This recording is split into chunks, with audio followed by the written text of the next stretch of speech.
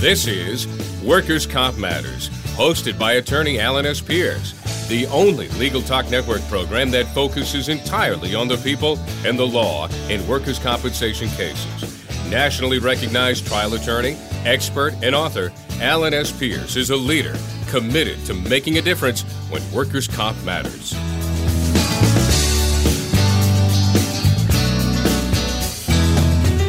Welcome to the Legal Talk Network and our show, Workers' Comp Matters. I'm your host, Alan Pierce. I'm with the firm of Pierce, Pierce & Napolitano.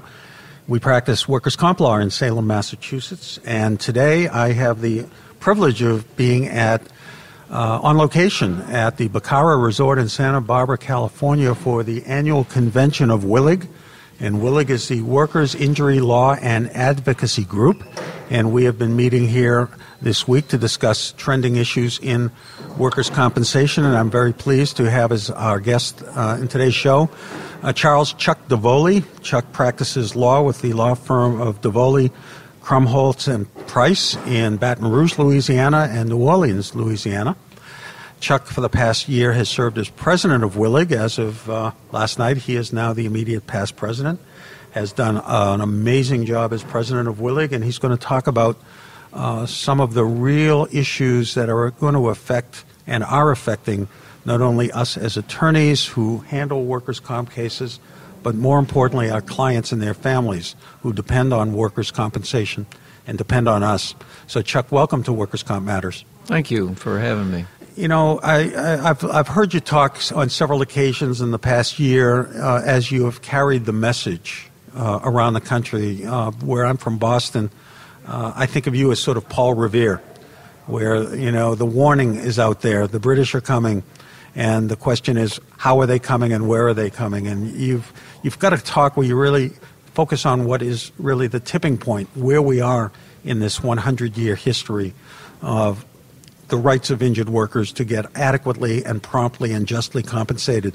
So with that, tell us why you sort of feel like you're wearing that tri-cornered hat and sounding the alarm. What do we need to hear? Yeah, my role, both in Louisiana, where my practice is, and I've kind of adopted the role that I had there for a number of years. I've been in practice about 24, 25 years. Got started late, but is kind of the guy on the edge of town in the tower. You know they're coming, and it's a matter of where they're coming, by land or by sea, because when we say they're coming, what we're talking about is a system. It's a private socialized system of benefits for folks who get injured on the job, what we call the course and scope of their employment. And about 100 years ago, there was two principles. One, what was happening to workers who got hurt, they would have to, in effect, sue their employers. There was very few attorneys or legal representation. The employers, there were certain what we call common law defenses, and basically a fault-based system. And so for an injured worker would get tied up in effect, litigation for years. And so their recovery to return to work would be delayed until that litigation was finished. And in effect, during that period of time, their family was destitute, and a lot of them basically were unable to obtain medical treatment. So at that time, American society, created the workers' comp system, a no-fault system. Didn't make any difference who was at fault, whether it was a negligent employer or whether it was an inattentive worker that caused their injuries, and created the workers' comp system. And in exchange, it was kind of what we call a quid pro quo. In exchange, the employer was not liable for what is construed as general damages, which is pain and suffering, mental anguish, in exchange for a guarantee of medical treatment and temporary wage replacement benefits. And so over the last 100 years, these workers' comp systems developed, both at the federal and at the state level, that provided, in effect, what was considered an adequate and reasonable benefit system that would provide wage replacement during the period of disability, or in some cases, in a lot of cases, If, for example, a pipe fitter couldn't return to his trade, or a carpenter or a welder, but yet he could do something else, but he earned less money, there could be a period of time for wage replacement benefits, which is a portion of his lost wages until he got back to his previous wage earnings. But more importantly, his medical treatment, which would get him back on his feet and back to work. Well, unfortunately, over the last 20 years, in particular, there's been an erosion of those benefit systems, what we call, from our perspective, a deform, not reform, but a deform of workers' compensation benefit and workers' compensation systems. And in fact, after 100 years, workers' compensation systems in America have, in many, many states, have eroded to the point where there's no longer a reasonable, adequate system. The agreement, the quid pro quo in exchange for giving up, let's say, the 14th Amendment rights to equal protection under the law for injured workers as compared to any other civil proceeding. And so it's that erosion, it's that deform of the system that we've gotten to after 100 years that we are now calling the tipping point. Tipping point means we've reached a pinnacle. How far can you reduce weekly benefits, or the duration of weekly benefits, the wage replacement during periods of disability? How far can you restrict ratings of impairment that limit recovery for, let's say, anatomical or functional loss of a limb? How far can you restrict and confine medical treatment by overly burdensome rules and regulations and standards that restrict doctors from treating their patients? How far do you go while at the same time maintaining a system that in fact is very profitable for employers' insurance companies? In most cases, except for Texas, workers' compensation is compulsory, just like auto insurance. In fact, coincidentally, auto insurance is the most profitable line of insurance out there, and workers' compensation is the second most profitable line of workers' comp insurance in this nation. And what's both interesting, are compulsory. Yeah, I was just going to say, the one thing both have in common is the consumer has to purchase it. The consumers don't have to purchase life insurance. They don't have to purchase long-term disability insurance. They don't have to purchase, unless their lease requires or their mortgage requires, homeowners insurance. But everybody who drives a car, everybody who hires at least one employee has to purchase workers' comp insurance. And as you say, it is the most profitable lines. Now, keep in mind that the changes that we have seen, and both of us have been doing workers' comp for a few decades, couple of decades and more. I think we both can agree that a lot of what we've seen is cyclical. There are swings. There was a period of time years ago where the laws, and keep in mind the laws vary from jurisdiction to jurisdiction, but they were heavily weighted in favor of employers and insurers. And then there was a national commission, and then there was a swing to bring laws and benefit levels to adequate levels. And that was perhaps in the late 70s to mid-80s to early 90s. And the last swing has, as you said, goes back about 20 years. I'm in Massachusetts. We had our workers' comp overhaul. You could call it deform, you could call it reform, depends which hat you wear. It was in 1991, right at that 24 year mark. We saw benefits go down. And benefits are really a portion of wages and medical benefits. Those are the two main benefits. There's anatomical loss benefits. But that's something we've seen around the country. And, of course, benefits have already gone down. Now, I've seen other ways that the legislators and the laws are changing that don't touch benefits as much as other things. So how are insurance companies now saving money or making it difficult for workers outside of the actual benefits they receive? In my visits this past year, which I made in approximately 20 different jurisdictions around the country, and I gave a couple dozen presentations. I had the title of my PowerPoint was "Coming to a Theater Near You," where basically I reviewed with each of the states that was interested what was happening in this country.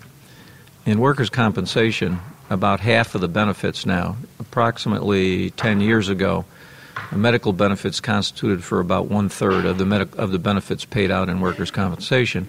Today, it's about a 50-50, and in some states, particularly the smaller rural states, proportion of medical benefits to indemnity, which is what we call the wage replacement benefits, is actually 60-65% in some cases. So the focus has been to mitigate cost to employers, to allegedly insurance companies, because many employers, large employers like, for example, Walmart, Costco, in our state, Exxon Refinery, they're self-insured. They may procure insurance for excess coverage over a certain amount of losses, but basically you have to have insurance, and you can be self-insured or procure insurance. But one of the things that one of the focuses of attention in the past 20 years has been mitigating medical costs, and that's where there's been, frankly, which even the casual observer, injured workers have become second-class citizens.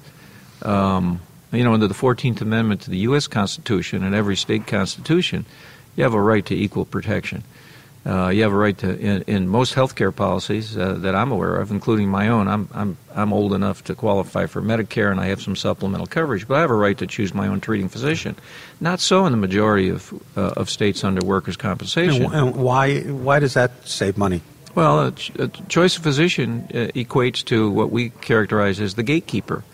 The gatekeeper, which is a treating physician, basically diagnoses what the nature and extent of your injury is, may render an opinion as to whether your injury, or, for example, if you have, like all of us who are of a certain age, have pre-existing aging going on in our spine, that's why we shrink when we get older. But you'll have an incident at work, lifting or falling or tripping or some traumatic event where you'll aggravate that pre-existing condition. Well, a dispute arises as to whether that current, particularly if it disables you or restricts your functional capacity, was that accident an aggravating, exacerbating factor? Is your problem just the natural progression of the degenerative condition or whatever? Well, doctors are the ones that render opinions as to whether whatever your problem is, first they identify what the nature of your injury is and whether that was caused because of the course and scope of the nature, some incident that happened at work.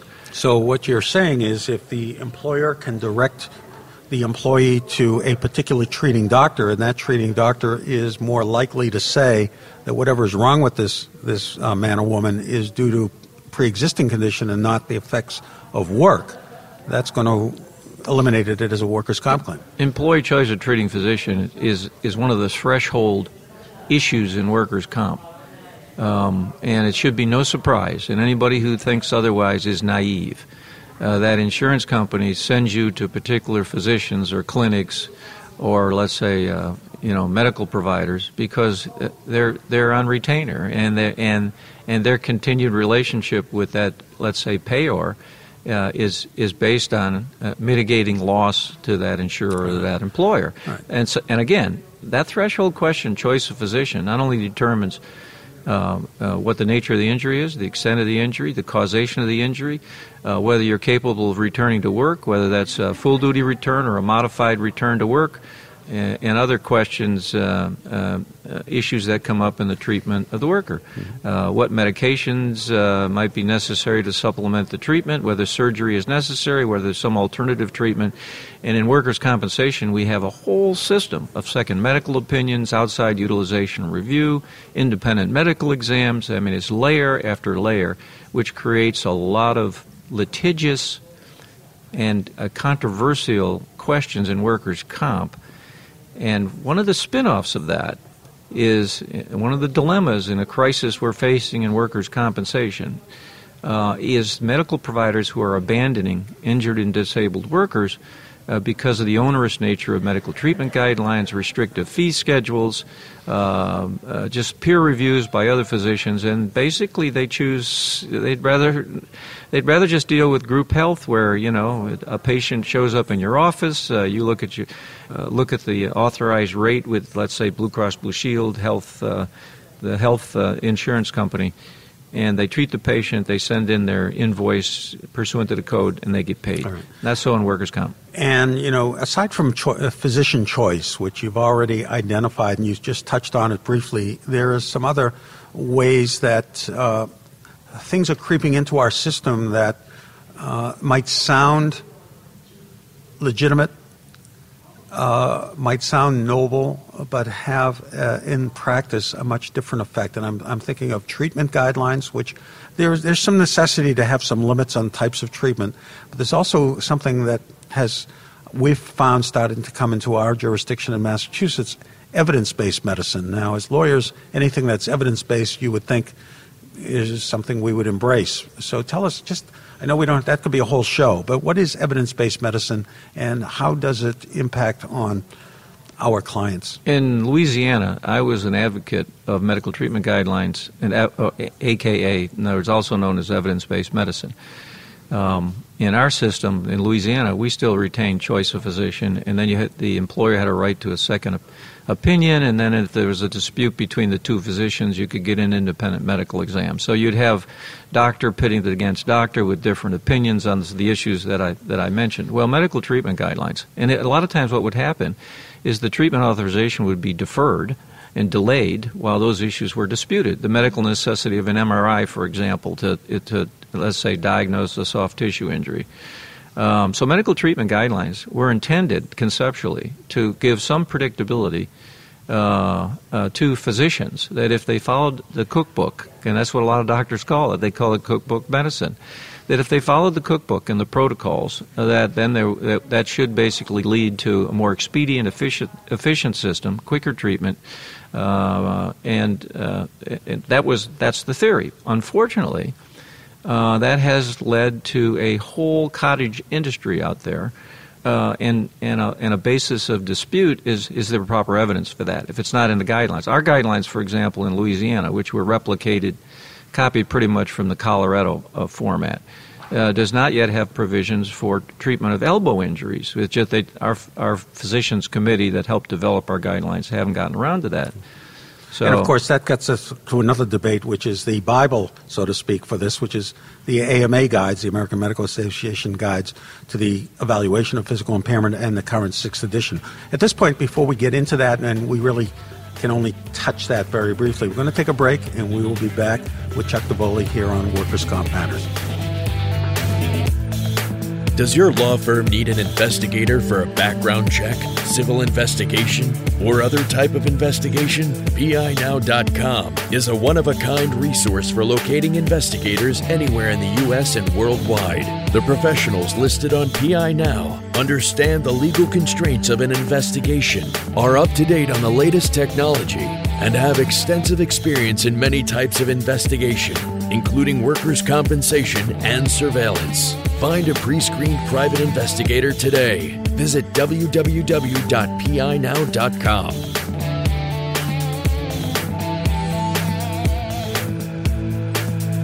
Well, welcome back to Workers' Comp Matters here on the Legal Talk Network. This is Alan Pierce. I'm talking to Chuck Davoli, immediate past president of the Workers' Injury Law and Advocacy Group, a workers' compensation association of claimant attorneys.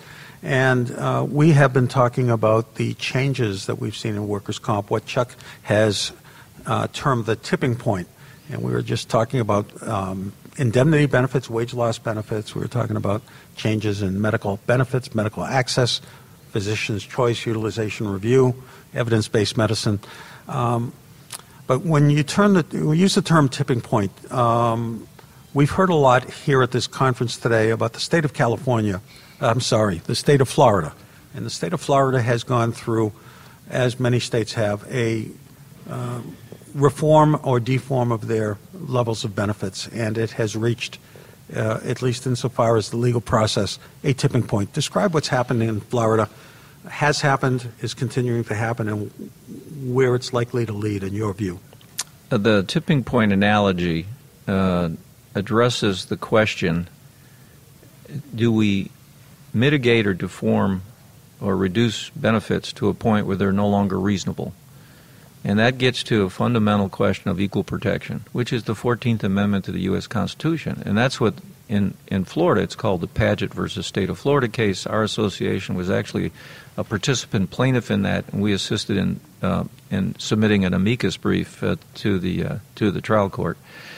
And the question is, and it's not just in Florida. Having my travels this past year, I think that states like Michigan, Colorado, Wyoming, Montana, Georgia, particularly Texas, have reached a similar tipping point, or let's say turning point, but tipping point.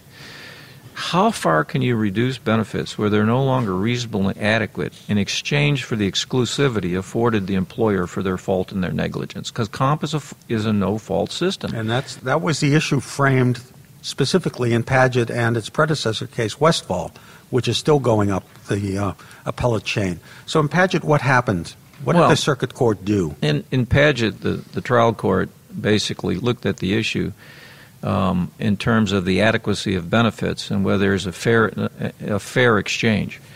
And there was some significant legislative and constitutional changes that reflect the history behind Padgett. In Florida, actually up until 1970, they did not have comp as an exclusive remedy. They allowed employers and employees to opt out of the comp system. So, for example, if you got hurt for your employer, you up until 1970, you could actually choose to sue them in a civil district proceeding or a civil court proceeding.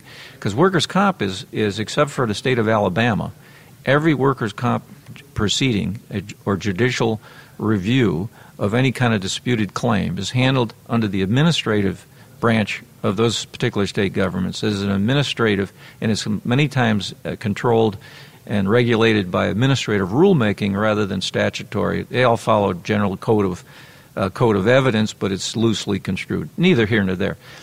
The Padgett decision, the court basically concluded that the benefits, and part of it preceded by this Westfall versus City of St. Pete case, which is in and of itself is a very interesting case, and the Castellanos case, which dealt with access to justice by finding attorneys regarding attorneys.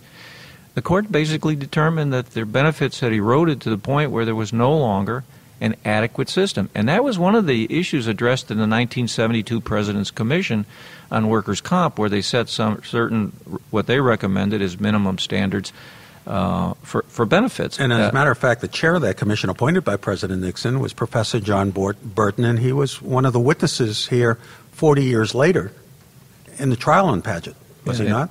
Actually, he was a key witness, and one of the other conclusions that came out of President Nixon's commission back in the 70s, when they were looking at federalization of this system, which nobody wants. Well, again, it goes back 100 years, and it's based on a principle of morality that, hey, when somebody gets hurt at work, they need help getting medical treatment. Their family needs financial support during a period of disability, and that liability should be borne by the sector, which is the private sector, the employer who benefits most from the labor of the injured worker. And that's not a liability or responsibility of the public sector, i.e. Social Security. It's a socialized system, which is very, very unique, but it's based on a private sector liability, and it's based on that concept of morality. So the circuit judge in Padgett basically said the system is so broken, is so inadequate that it's unconstitutional. There's a breach. It's a breach of the quid pro quo. It's no longer a reasonable exchange. In that case will probably get an intermediate appellate review, but it'll be passed on to the Supreme Court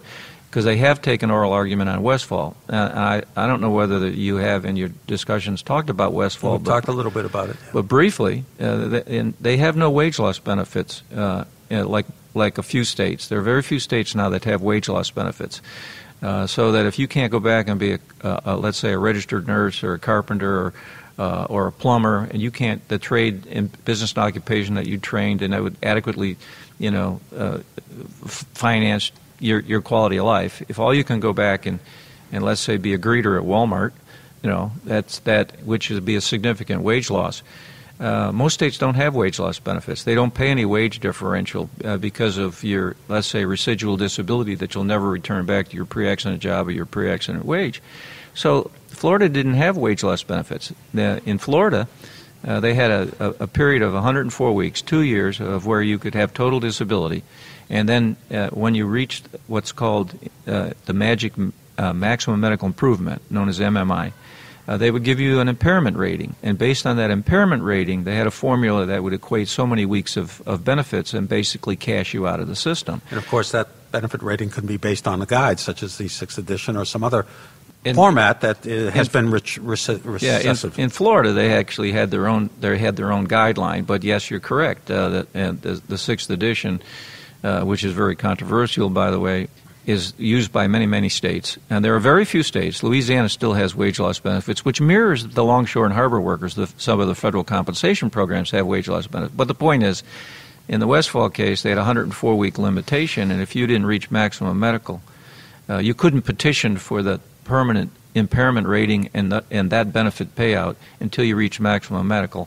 Well, if you didn't reach maximum medical in 104 weeks, they just cut your benefits off. So you got somebody who's still disabled.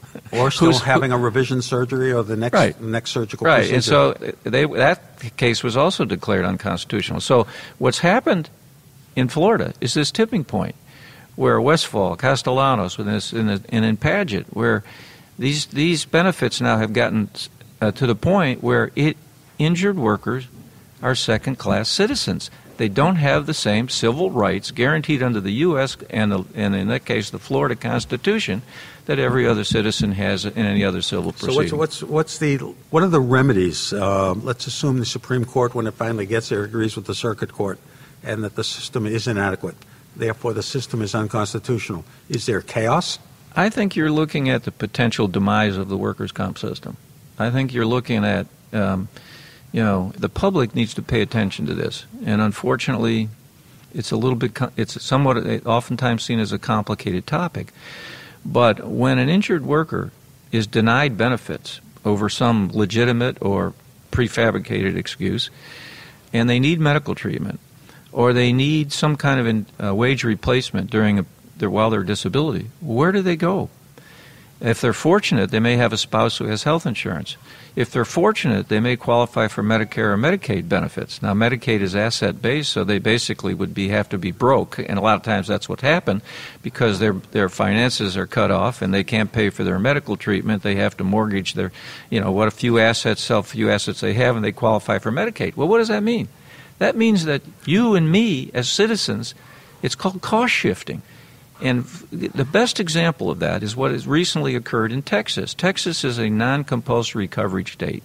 They call them subscribers and non-subscribers. You don't have to have insurance. They're an anomaly. They're different.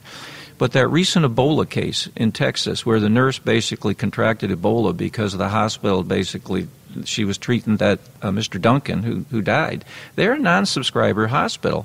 So in order for her to recover for clearly an occupational exposure and a work-related injury, she has to sue them in a personal injury case.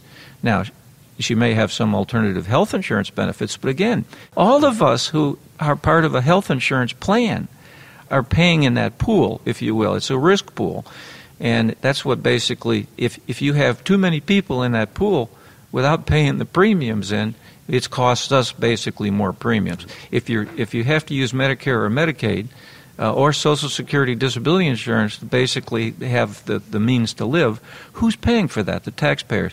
And that's a fundamental philosophical shift in terms of what the principle was at the inception of workers' comp, that the liability is borne by the private sector, the employer who benefits most from the labor of the injured workers.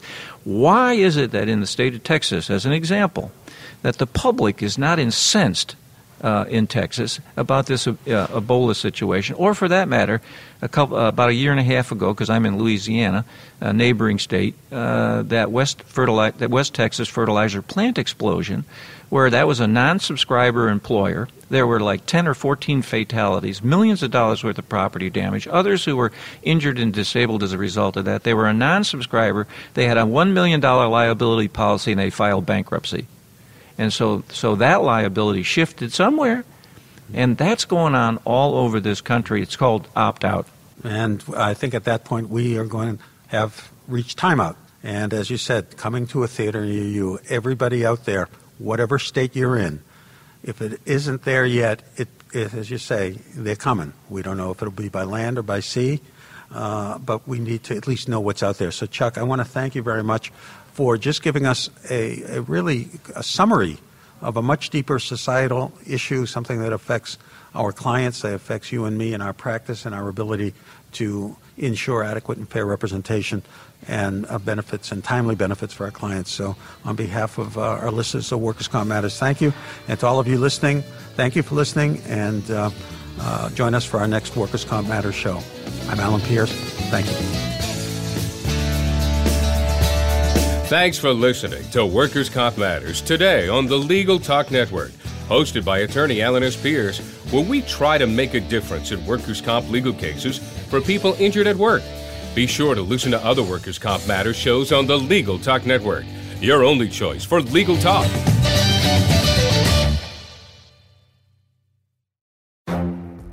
The Lunch Hour Legal Marketing Podcast, your resource for the tips and tactical advice you need to grow your business. Plus, keep up with the news and commentary you crave to stay one step ahead. It's hosted by me, Guy Sakalakis. And me, Conrad Somm.